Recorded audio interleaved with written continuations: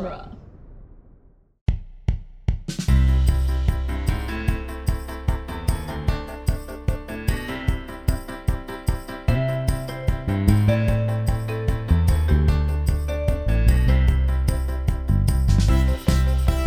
Hello, everyone, and welcome to the Protagonist Podcast, where each week we look at a great character in a great story.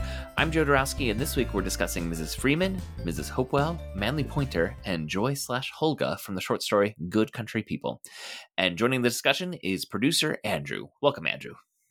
Hello. For anyone unfamiliar, this short story is by Flannery O'Connor and is about a Bible salesman visiting a family in rural Georgia and the improbable events that follow. And it's part of the iconic short story canon of American literature. Yeah. So, Andrew, this is one that you suggested that we cover. And after rereading it, I realized I need to add this to my readings when I teach American literature. When I teach the Survey of American Lit course that I teach. Somehow, I've been leaving out Flannery O'Connor's, well, one of her most famous works. I was about to say her most famous work, but there's some competition there. This is the only Flannery O'Connor that my Norton anthology has. Yeah, I think it is and I recognize her name more than I think I would recognize her works. It's like, okay, like she's one of the American writers. Mm-hmm. Is this the only Flannery O'Connor that you've read? Possibly. What would you say is her most famous?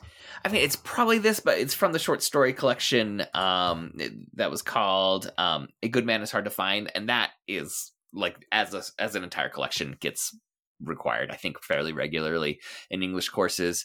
I have it down in the trivia, but in 1972, a collection of her complete works that was done posthumously won the National Book Award for Fiction, and then that and I want to say it was 2010. I didn't put this part in the trivia, but I saw it mentioned. They did a poll of what is the best winner of the National Book Award for Fiction, and that posthumous collection won as like the best of all of the National Book Awards for fiction that had been given. So that's pretty solid. Yeah. So, her work is respected. I'd say that short story collection, A Good Man is Hard to Find. And I think there's a short story in there titled the same thing. That might be the most famous. But this definitely in there, like you said, this is in the Norton anthology, which does, that kind of canonizes a lot of what is the great American work. And yes, there's a lot of issues with the canon, but the inclusion of Flannery O'Connor in the canon is not one of the issues that I think could be raised with that. Mm-hmm. So some trivia about Flannery O'Connor and this particular story. Flannery O'Connor died at age 39.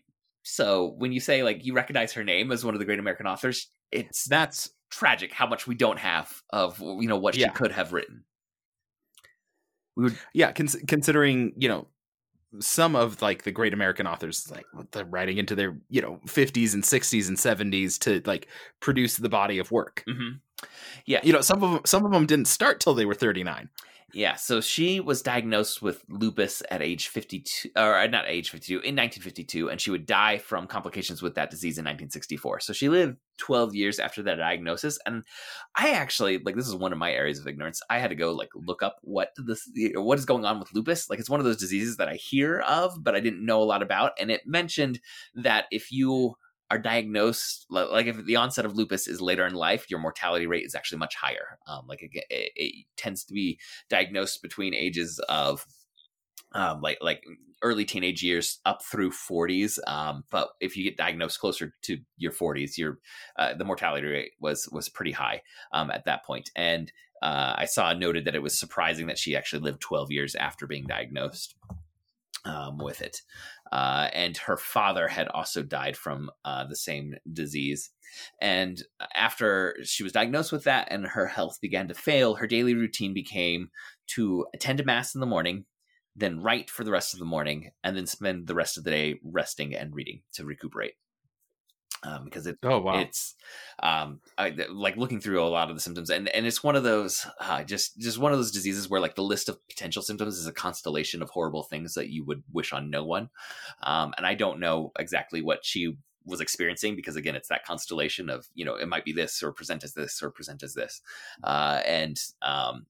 so for a lot of her later life, that is what she had to endure. And I even read that her bones became weakened because of the treatment that she was receiving to try and stave off the disease, and she could only use crutches for to move around for much of her later life. And we're talking about the story again, Good Country People, which was published in 1955 as part of the collection A Good Man Is Hard to Find. In her life, she wrote 2 novels and 32 short stories. And as you would expect when I said that her daily routine became going to mass, she was a devout Catholic her whole life, and there's a lot of religious imagery in her works in general and in this short story. But I think there's complexity to how religion is handled and presented. I think this story, like, when you said it, I was like, okay, I see what's going on here. But also, I was actually surprised when her devotion was so apparent, right? And that description is like, well, that's a very devoted yes, religious observer. I was like, okay, that recontextualizes this story for me. Just an immediate, brief recontextualization. And she's most associated with writing Southern literature, sometimes gets included with Southern Gothic because there's an interesting vein of the grotesque that runs through a lot of her stories. And she is quoted as having said, anything that comes out of the South is going to be called grotesque by the Northern reader, unless it is grotesque, in which case it is going to be called realistic. As a Southerner doing some regionalist writing, she's very aware of how her region was being perceived by some other other areas of the country. All right. Well, before we move on to the more full summary of this short story, listeners, we want to thank each and every one of you for listening. And we especially want to thank those of you who support us on Patreon. If you'd like to support us financially, we invite you to go to patreon.com/protagonist and support our show with at least $1 per month. All supporters on Patreon at any level receive access to our special quick casts, which are monthly, shorter episodes in which we talk about the media that we've been recently consuming. And all patrons who support us with $5 per month or more get to choose a topic for us to discuss. So the long summary of the short story, which is only a couple paragraphs, really, you could abbreviate this down to just a few sentences and capture a lot of the story that happens narrative-wise. And the whole story, I think in the Norton Anthology is only 12 pages. Now Norton Anthologies famously compress a lot of text onto a page. So they really pack it in. I would guess in the actual short story collection where this first appeared, it would probably be 20 to 30 pages. But it's not a long story. I read it in, less than a half hour. I think it definitely fits the Edgar Allan Poe ideal of being able to consume the entire story in one sitting without having to be interrupted. Yeah. So in the story, we meet Mrs. Hopewell and her daughter who rent a home from Mrs. Freeman. Mrs. Hopewell and Mrs. Freeman gossip together and drop many of the same colloquialisms that simultaneously have double meanings and no meaning during their conversations together. Mrs. Hopewell's daughter, Joy, is 32 and has a PhD in philosophy. She's an atheist, and she has a wooden leg. She's legally changed her name to Hulga, though her mother refuses to call her that. Sometimes Mrs. Freeman will call her Hulga when they're alone, but Joy/Hulga doesn't like that either. A Bible salesman comes to the door and rather pushily gets his way into the house, speaking with Mrs. Hopewell. Hulga then invites him to stay for supper, but then she says nothing to him during the actual meal.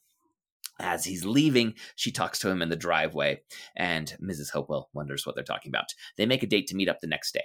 When they meet up again, he kisses her, and then they talk about God and atheism. Hulga believes she's smarter than Manly. I guess I should say, I didn't say, his name is Manly Pointer. That's the name of the Bible salesman. And Hulga's pretty confident that she's smarter than him.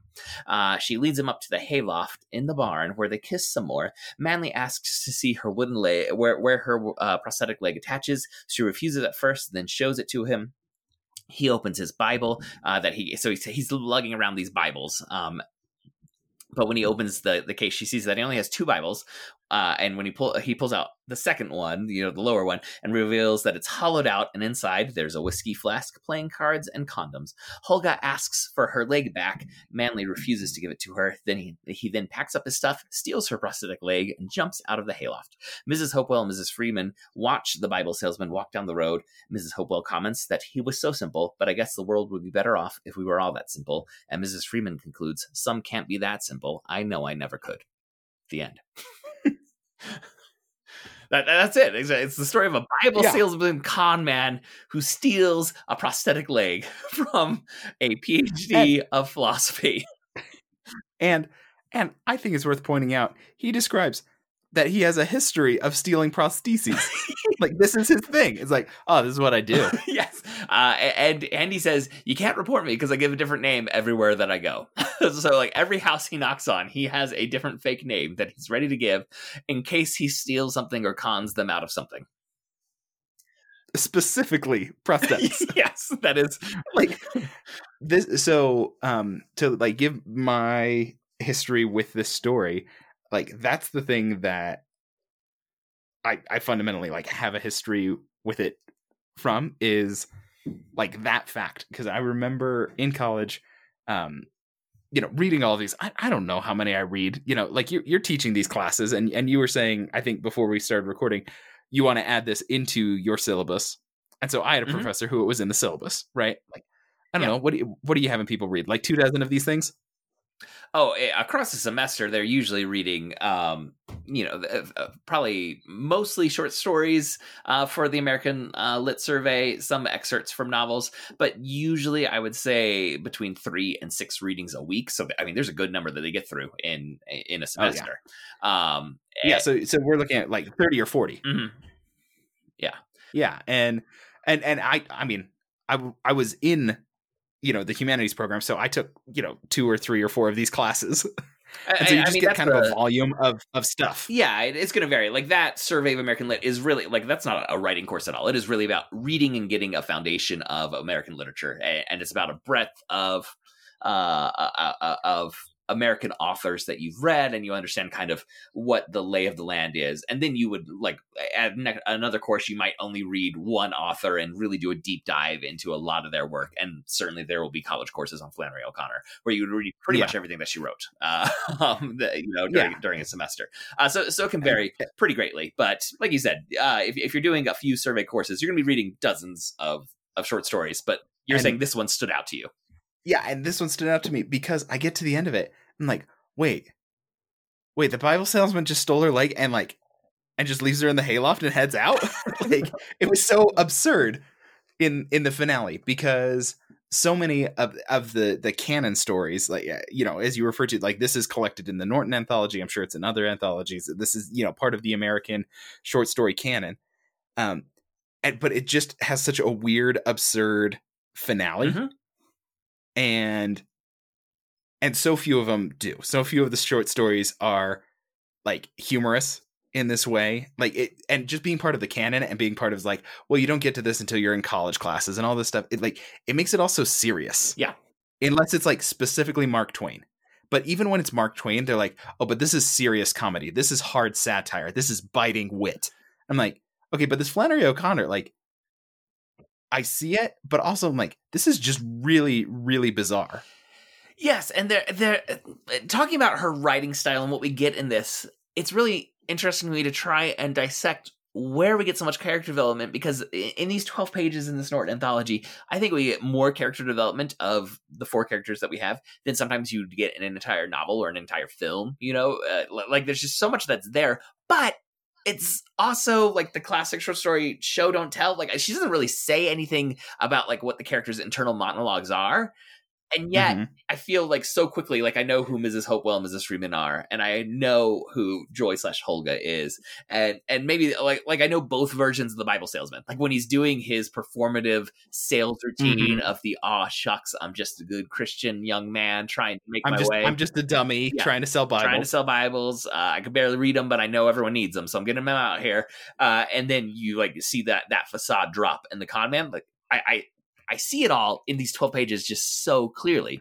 And it's done through this economy of word choice and what gets presented to the reader, but it's not through like the interior dialogue or monologues or anything like that. And I don't know how she pulls it off so well. Yeah. It's one thing that, like, you know it when you see it, but to try and break down exactly what's going on is really difficult. And to try and mimic it, I can't think of very many other authors who do it quite as well as what she does.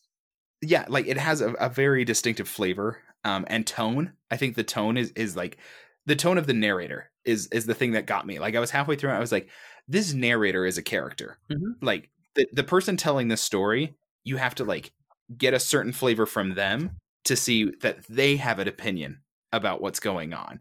Like, they are, I don't know. There's just like this layer of the narrator telling the story, saying like, hey, I'm not just telling you the story. I am providing you context by how I'm telling the story, not by like giving you context and describing it all, but like the way I'm telling it is giving you the context that you need. And it's like, well, this narrator exists in a specific time. And I don't think the narrator is Flannery O'Connor. Mm-hmm.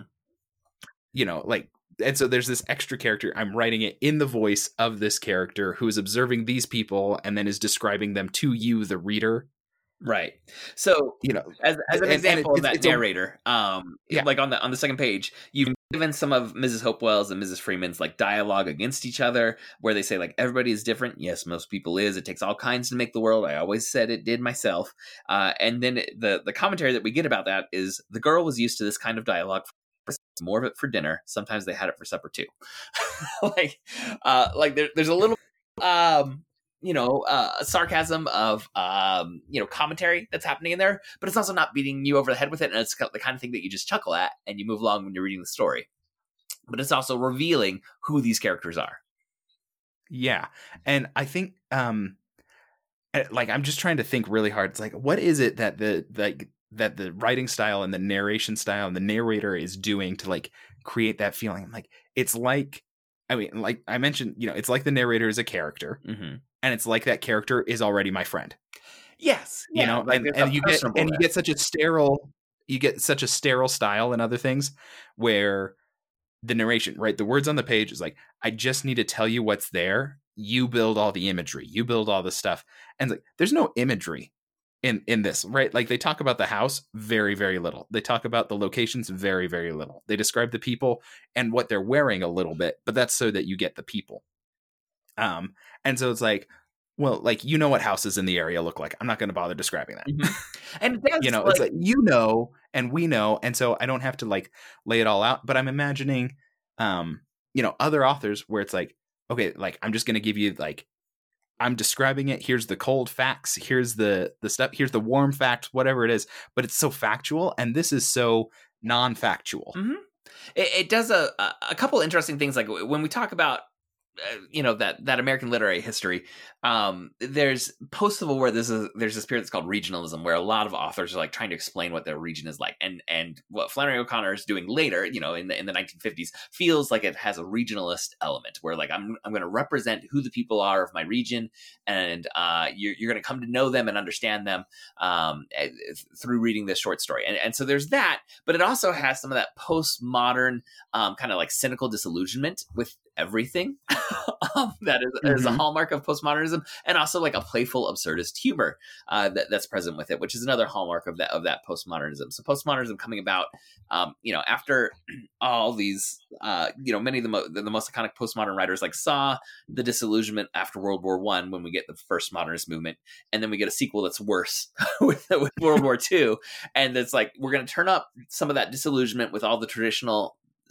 modes of making meaning, trust in government, trust in religion, trust in philosophy and education, and we're going to be disillusioned with that, but we're going to have a little fun as we point out why we're disillusioned with it. And one thing that's so interesting about Flannery O'Connor is, like we said in that, in giving the trivia, like, she remained a devout Catholic, but here you see her poking at some of the hypocrisies that can be present in religion. Like she's not glorifying the religious persons, right, in this story, but she's also not glorifying the atheist. Like, no one comes out looking great. I think there's a lot of pointing out that there can be ignorance and blindness, whatever it is that you're like trying to frame your meaning, how you're going to see the world. So Joy / Hulga's mother is religious, so is Mrs. Freeman.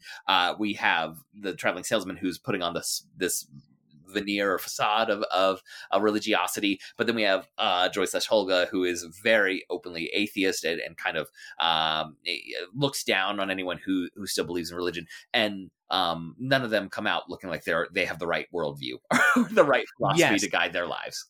Yeah, this is one of the things that I like. seemed like a really strong theme. That's like, okay, I definitely want to talk about this. Is like, okay, you have multiple different things going on, and in a way, like, and you get to the end, it's like, okay, actually, everyone's a simpleton. Yes. Ultimately, like when it comes to the things that you believe in and your perspective on everything, it's like, oh, in the end, everyone's just a little bit of a simpleton. Everyone's in their own bubble to a certain degree and like can't see past it. And even when you like think you're seeing past it, it's like you just have a different shade on your bubble. Like, so you get like the religious version, you get the atheist version, like the post-college graduate. Like Holga has a PhD in philosophy, right? Mm-hmm. And so it's like, education doesn't mean you're not a simpleton in some interactions.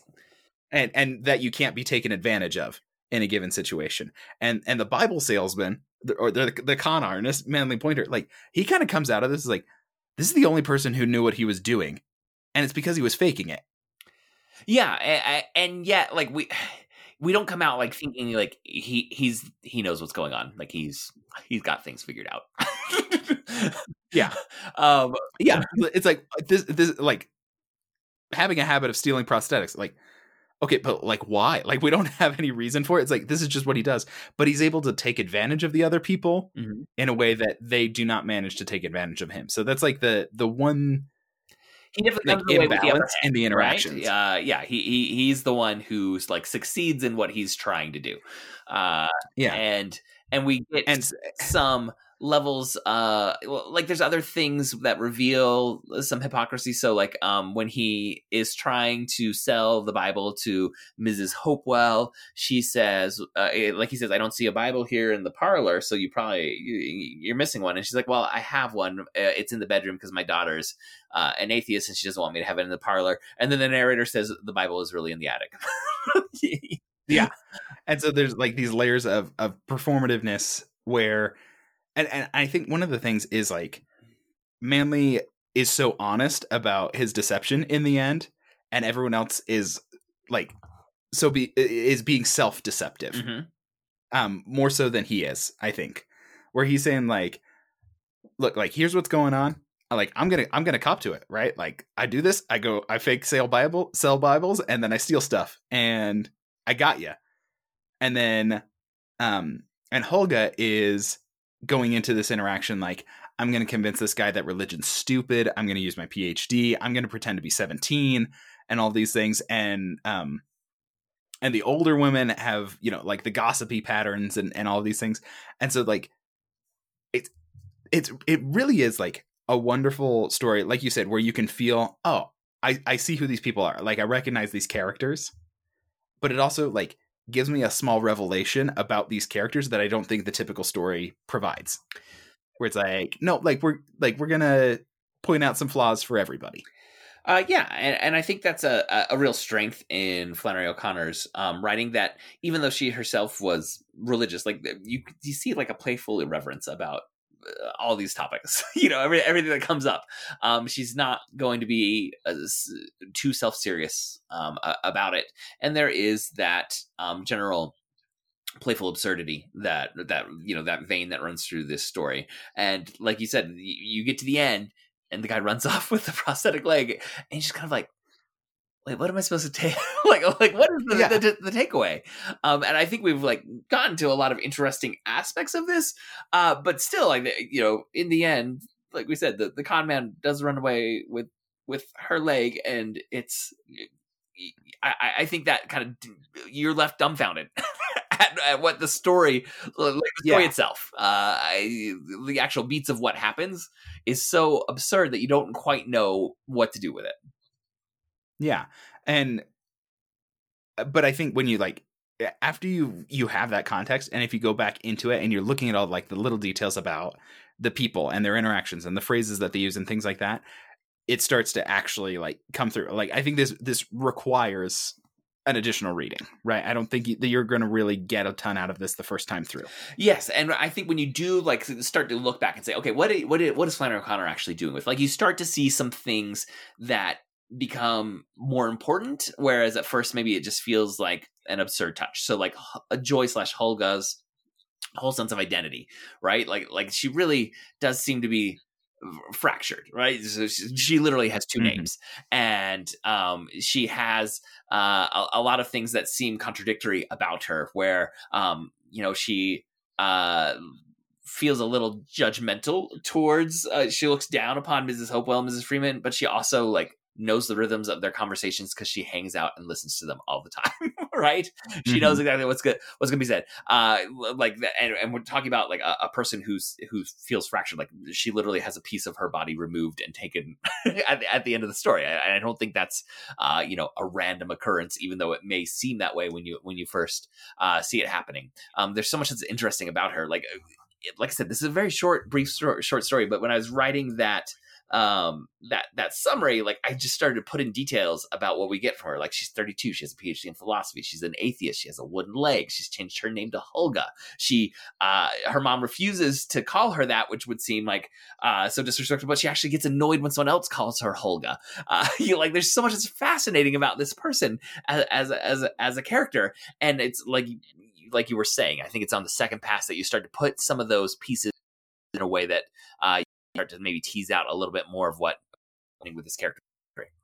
Hello, listeners. We're back. It's been about a month since we started this recording. We had some technical difficulties and had to break the episode before we had finished it up, and then it was hard for us to circle back and get to it. So I think we're both actually on different mics than we were recording last time. So the quality of our voices may just be a little bit different than the first half of this episode. And we also apologize if we repeat ourselves at all, but we're going to try and wrap this up with a good summation of what makes this story stick with us quite so much as it does. So again, we're tackling Good Country People, and I believe we were about to talk about some of the other characters besides Joy and Hulga, Joy/Hulga, because we just covered her a bit, if I remember correctly.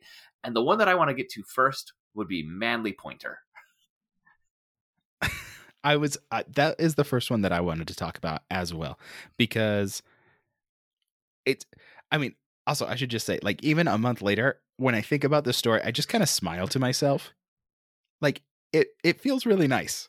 Like it's really smart and witty and just feels really great. But yeah, Manly simultaneously Pointer, horrifying and wrong and bad decisions, but yeah. Oh yes. But also there's something charming about it, and I can't quite put my finger on what that charm is, but it's there. Well, I think one element of the charm is that, like, really everybody kind of gets knocked down a peg in this story. Like, nobody's immune from it. It's not saying like anyone's superior or inferior. It's like, no, everyone's got a little room for some humor at their expense. Yeah, I think I can definitely see that. And so Manly Pointer, there's layers to this guy that we've got to deal with. Like, he's a con man. Yes. Well, when we first meet him, he is presenting himself as a very earnest religious salesman. Just trying to sell the good word of God. He's trying to spread the Bible as far as he can, and he has the whole dinner, and he maintains this charade of being this one version of himself. And then when he drops the mask at the very end, I'm simultaneously not surprised. I simultaneously feel like it was coming, but also I think if he hadn't dropped the mask, it wouldn't have felt out of place. Like there's enough in the performance that he gave that you could see him being that earnest salesperson, but also it is, it feels right that this was all a con the whole time. Yes. And I think one of the interesting things is like the way, and I think this is like narratively interesting, is the way that the charade is dropped kind of comes in stages, but it's like reverse. And so when he reveals to Hulga that he's not all squeaky clean and everything, and he's got a hollowed out Bible with condoms and liquor, you're like seeing all of this, like, okay, he's not who he says he is. And then there's still a bunch of story before he actually explains anything. And then he says, yeah, I'm a con man and I steal prosthetics. Like his explanation comes last, right, out of all of this, where you would think a lot of authors would put that, or at least part of that, like actually verbally to the front. And she just says like, no, he opens up this hollowed out Bible. Mm-hmm. And then you get everything you need to know. It's like, oh, like, his facade was all hollow. He's not actually a Bible salesman. He's as real as this Bible is. But see, at that point, completely fake. you don't know really that he's a full con man. He could just be a hypocrite at that point. Yes. And I think that's the layer, the layer that really makes it, the story sing, is that you think maybe the twist is, oh, this religious guy is just a hypocrite. He's there's a little poking at the performance of religion in the American South. Or he's maybe not a hypocrite, but he's a con man who's just conning people who want to buy Bibles. Right. Well, I mean, I think you could believe he was someone who was a real Bible salesman who, also, has all these vices. Like takes advantage of people. Well, it has these vices. Like that could be a level of who this character is, right? Someone who does want to sell the good, the Bible, really wants to be a good person, but just gives in to, the alcohol and the sex, and can't help themselves. And that's a believable character there. But this is someone who is playing on either the naivete or the hypocrisy of people who want big Bibles for show in their front rooms. And as we learn, this isn't even his name. He's very experienced at getting out of town after his cons. Like there's more than just, oh, I'm falling for my vices.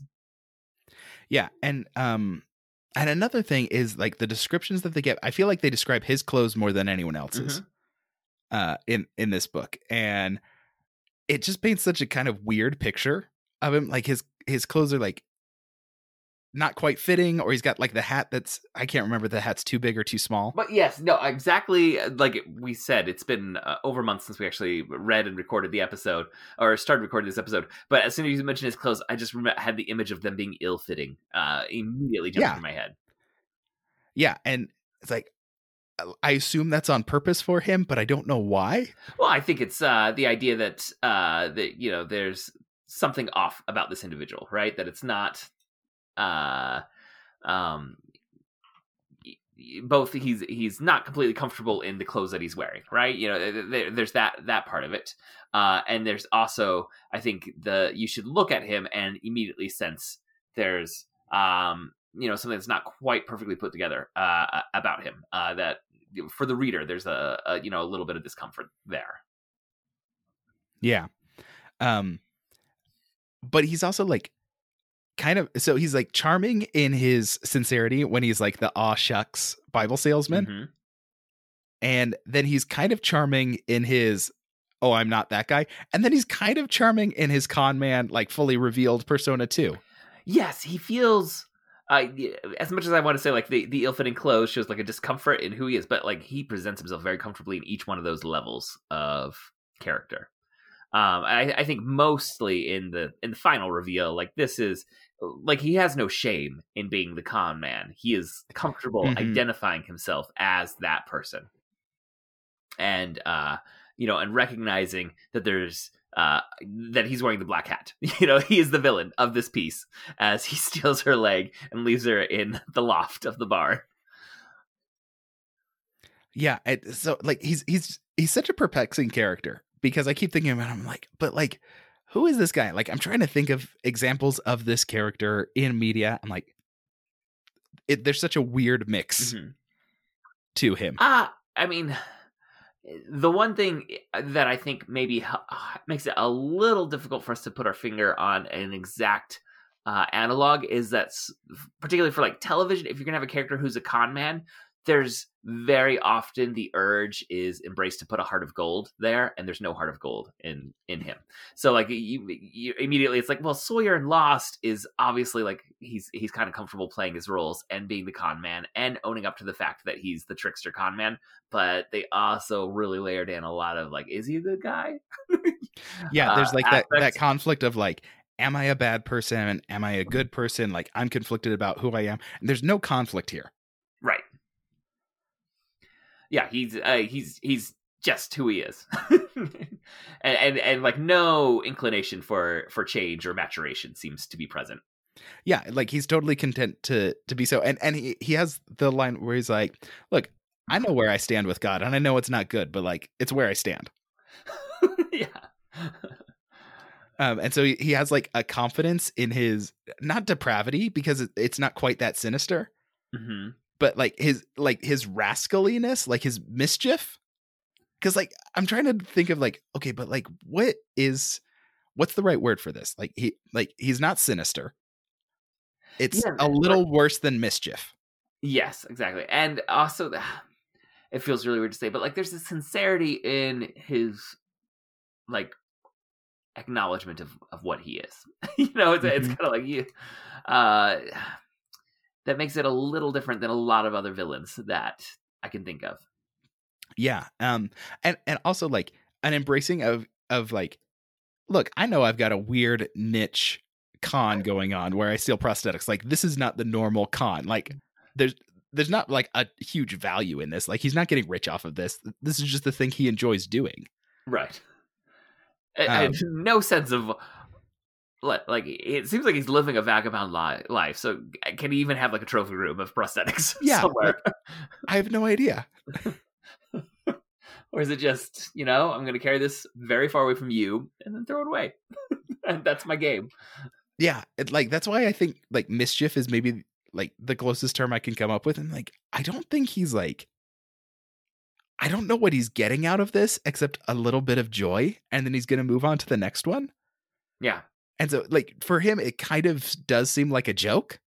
Uh-huh. And it doesn't seem, I mean, like obviously this is significant and inconvenient, but like he's not damaging their livelihoods probably. Yeah, I mean, this like Holga's still going to be able to get fun. around. This is definitely crossing a line of innocent fun, but it's not malicious to the point of murder or rape or a lot of things that the real villains of Pieces do and are completely irredeemable. And I am not trying to say there's anything redeemable about this, but it also just feels different on the morality scale. Like somehow they found like the perfect spot for him to be where it's like, okay, this is probably not really changing their lives. This is going to be a weird episode and she's going to get a new leg and have to think about like, man, it was weird when that guy stole my leg. And like what you said about everyone being knocked down a peg, like she with her belief of like her intellectual superiority, like this is gonna be very humbling for her. Mm-hmm. Like she's thought she was seeing through the veneer of the religious person to the real person beneath, who the hypocrite, but really she was the one that was being played. Yeah, and I think there is a very interesting dynamic in that with Manly Pointer, because she is approaching this like, oh, I'm gonna seduce this guy and take him down a peg, and then he ends up like completely overwhelming her because she's not actually like that world wise either. Mm-hmm. Like she's kind of like fantasizing about seducing him, and then she starts fantasizing about being seduced by him. Yes. And then in the end, the seduction doesn't even happen. He just takes the leg and leaves. Yes. It's just such an odd finale to it. Well, and also I do want to recognize like O'Connor's skill. There's something that is so perfect about the hollowed out Bible. Like as soon as he pops that open, like the audience thinks, oh, we know exactly who this is now. But then there's, like you said, the next level too. But the hollowed out Bible is just a symbol. Is just something that's just so fascinating. Mm-hmm. Yeah. But yeah, I think I've said all I need to say about Manly Pointer. It's like he's such an enigma to this story, even though he like expresses himself completely. He's like, here's what I'm about. But I'm like, yeah, but like I still don't feel like I know what's going on. No, I think that's a valid take. And I think that kind of that sense of it's not really full ambiguity, but this sense that you haven't quite really nailed down is one thing that makes the story so enticing, and like one that kind of lingers in your mind, where it's not a frustration with the story, but kind of a fascination with like what have I not quite worked out about these characters. Yeah, and this would be, I think, a short story that like I would want to see it adapted, but I don't think there's any way anyone would adapt it, because there's not like a so what at the end, right? Like this is the kind of thing that like you'd kind of get in like a Twilight Zone sort of thing, but Twilight Zone always has like a message, like they're allegories or there's a moral of the story or something at the end. And this one, I'm like, it's just so odd that I'm like, well, there is kind of a moral of the story, but like I don't know if that can be conveyed in I think that can only be conveyed by like the text, right? You have to have all of these words saying what these people are and then showing the hypocrisy and the contradictions and the confusion. You have to have that in words. I don't think you could do that visually. Yeah, if anything, it feels like the sort of thing that would have been adapted back in the day of like the networks doing like the weekly Studio Playhouse, where it's like a filmed play every single week, and it was going to be very eclectic. You never knew what you're going to get from one week to the next, and there wasn't really like a theme running through it. But like you couldn't really expand this out to film length, and yeah, I guess the only thing now that maybe is in that realm would be like a short film festival, but I'm guessing there's just rights are too messy to even try. Well, and I still just like thinking about it, I'm like, I don't think I want to see this. I like the narrative that we have inside their heads and all of the texture that provides, which, I mean, a lot of times, you know, adaptation is really good. Right. And there's things that you can do in film that you can't do in books. And people don't often talk about like things that you can do in a short story that you can't adapt. And this has some of those qualities. Yeah, I think you're really right about that. You're nailing some of why this is a special short story. You know, one that pretty quickly was canonized as like, oh, this is part of American fiction now. You know, we're going to be talking about this one for a while, and we still are. Yeah. Should we touch briefly on Mrs. Freeman and Mrs. Hopewell? And I think we can probably do both of them at once, because I was going to say, I hope we overlap there. I think we should do them both together, because they almost entirely appear together. And I wouldn't be able to tell you which one's which, except that one of them has a scene with Manly alone, and one of them doesn't. Right. But like they're gossipy. Mm-hmm. And they have platitudes that they just kind of speak back to each other. Yes, and I think I maybe said something along these lines at the beginning, but I like the way the platitudes are simultaneously layered with double meaning, but also saying absolutely nothing in the story.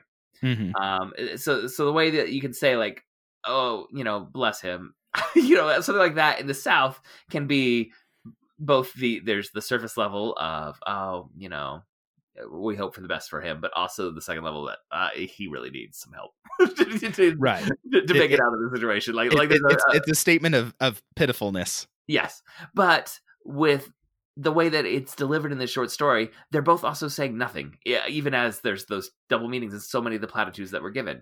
Yeah, I think one of them says like just as I always say, and it's just like it's a statement of agreement, but like that's kind of it. Yeah, and I think there's, as far as, you know, if we're trying to figure what Flannery O'Connor's trying to get at, there's definitely a recognition of kind of the vacuousness of these kinds of gossip mongering conversations that are circling the idea of like revelations about everyone around them, but really nothing is being accomplished in the conversation. Yeah. But I mean, I also really like the way they're introduced, because they're the main introduction in the story. Is like it talks about the kitchen, and like these two women are always talking, quite a bit of time spent with them. Yeah, and it's like not spending time in their conversation; it's spending time talking about the types of conversations that they keep having. And it's not like it's a montage of these conversations, but it instantly gives me like the texture of this house and the texture of these women and the kitchen and like, okay, this is what the kitchen's like. You know the rhythm of their day. Yes. Very quickly. And I think there's an interesting mix of, you know, like there's the old maxim, which is, of course, you know, meant to be broken, but the show don't tell. And this has an odd mix of both, where like we're told that this is what they're, you know, here's exactly what their daily routines are like. But then we get just, you know, the conversations that the narrator is not really offering that commentary on. We're just hearing it, but we immediately can work out for ourselves as the reader what these conversations are like and what these conversations mean. Yeah, and I think there's some stories that really, really benefit from like being told, like, here's the kind of situation you're in. Now, you know what that situation feels like, more or less. Now you can proceed. You know, you need that. It's like instantly contextualizing the rest of this story. Right. You know, like this story matters more for having the larger context of their lives to some degree. Even if it's not actually part of the story. Or like with Holga, like we're told about her college experience, but we're not told a lot of stories from her college experience. And we're not really shown like her going to college, her going to class or anything like that. But you need to know that about her so you have context for how she behaves in this story. And And it's really well balanced, because I can imagine getting into a story where it's like, well, if this is what this person's all about, I wish you would just tell me that story. Yeah, and I think one thing that Flannery O'Connor does so well is, as we're saying, like, she balances all these things. She balances that showing and telling to give us just the right flavor of what these people's lives are like. But also in that, giving us all that right information, as we said, like, she pulls back from giving us that "so what" Timmy at the end and like wrapping everything up and giving us a moral of the story or anything like that. And we're just kind of left with this, perpetually intriguing but perplexing but satisfying short story. Yes, I think, like, all the things we've talked about, I do want to stress, like, it's pretty satisfying when you get to the end and you're like, all right, that's the end. Like, you're not, there we go. You're not anxious about it. You're like, that was a story, and like, I'm glad I read that. So, do you have any final thoughts on Good Country People? I just, again, like, really solid, satisfying 15 minutes of reading. Maybe 30 minutes tops. Yes, I think this really does satisfy Poe's maxim about writing, that it should be able to be consumed in one sitting, so you never disrupt the story. Like, he wrote, the novel's too long because you put the story down and you go to the bathroom, and you put the story down because it's dinner time, or you can't read it before you fall asleep. That's a problem for him when it comes to stories. This is absolutely a story that you can pick up, disappear in the world, and come back, and your phone won't have buzzed. Your body won't have told you have to go to sleep or go to the bathroom or go eat or any of those things, and possibly your kids won't have interrupted you while you're reading it. It hits that sweet spot of length. That wraps up this episode. Thank you for joining us. For show notes and links to all the other great Dueling Genre shows, you can go to duelinggenre.com. Also, please subscribe to the Protagonist Podcast in your podcast app of choice, and please leave us a review. That really helps us out. We'd like to thank Scott Tofty, who composed our theme music.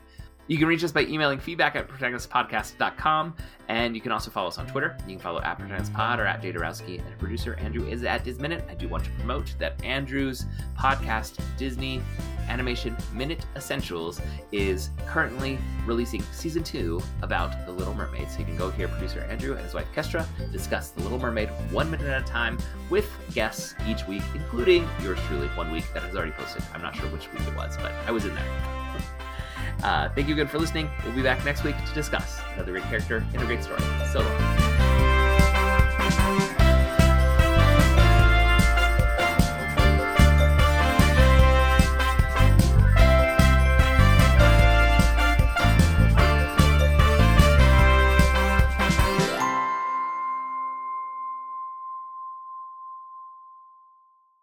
App of choice, that really helps us out. Oh man, I messed it up. Okay, fresh read, Andrew. I'm sorry. That's fine.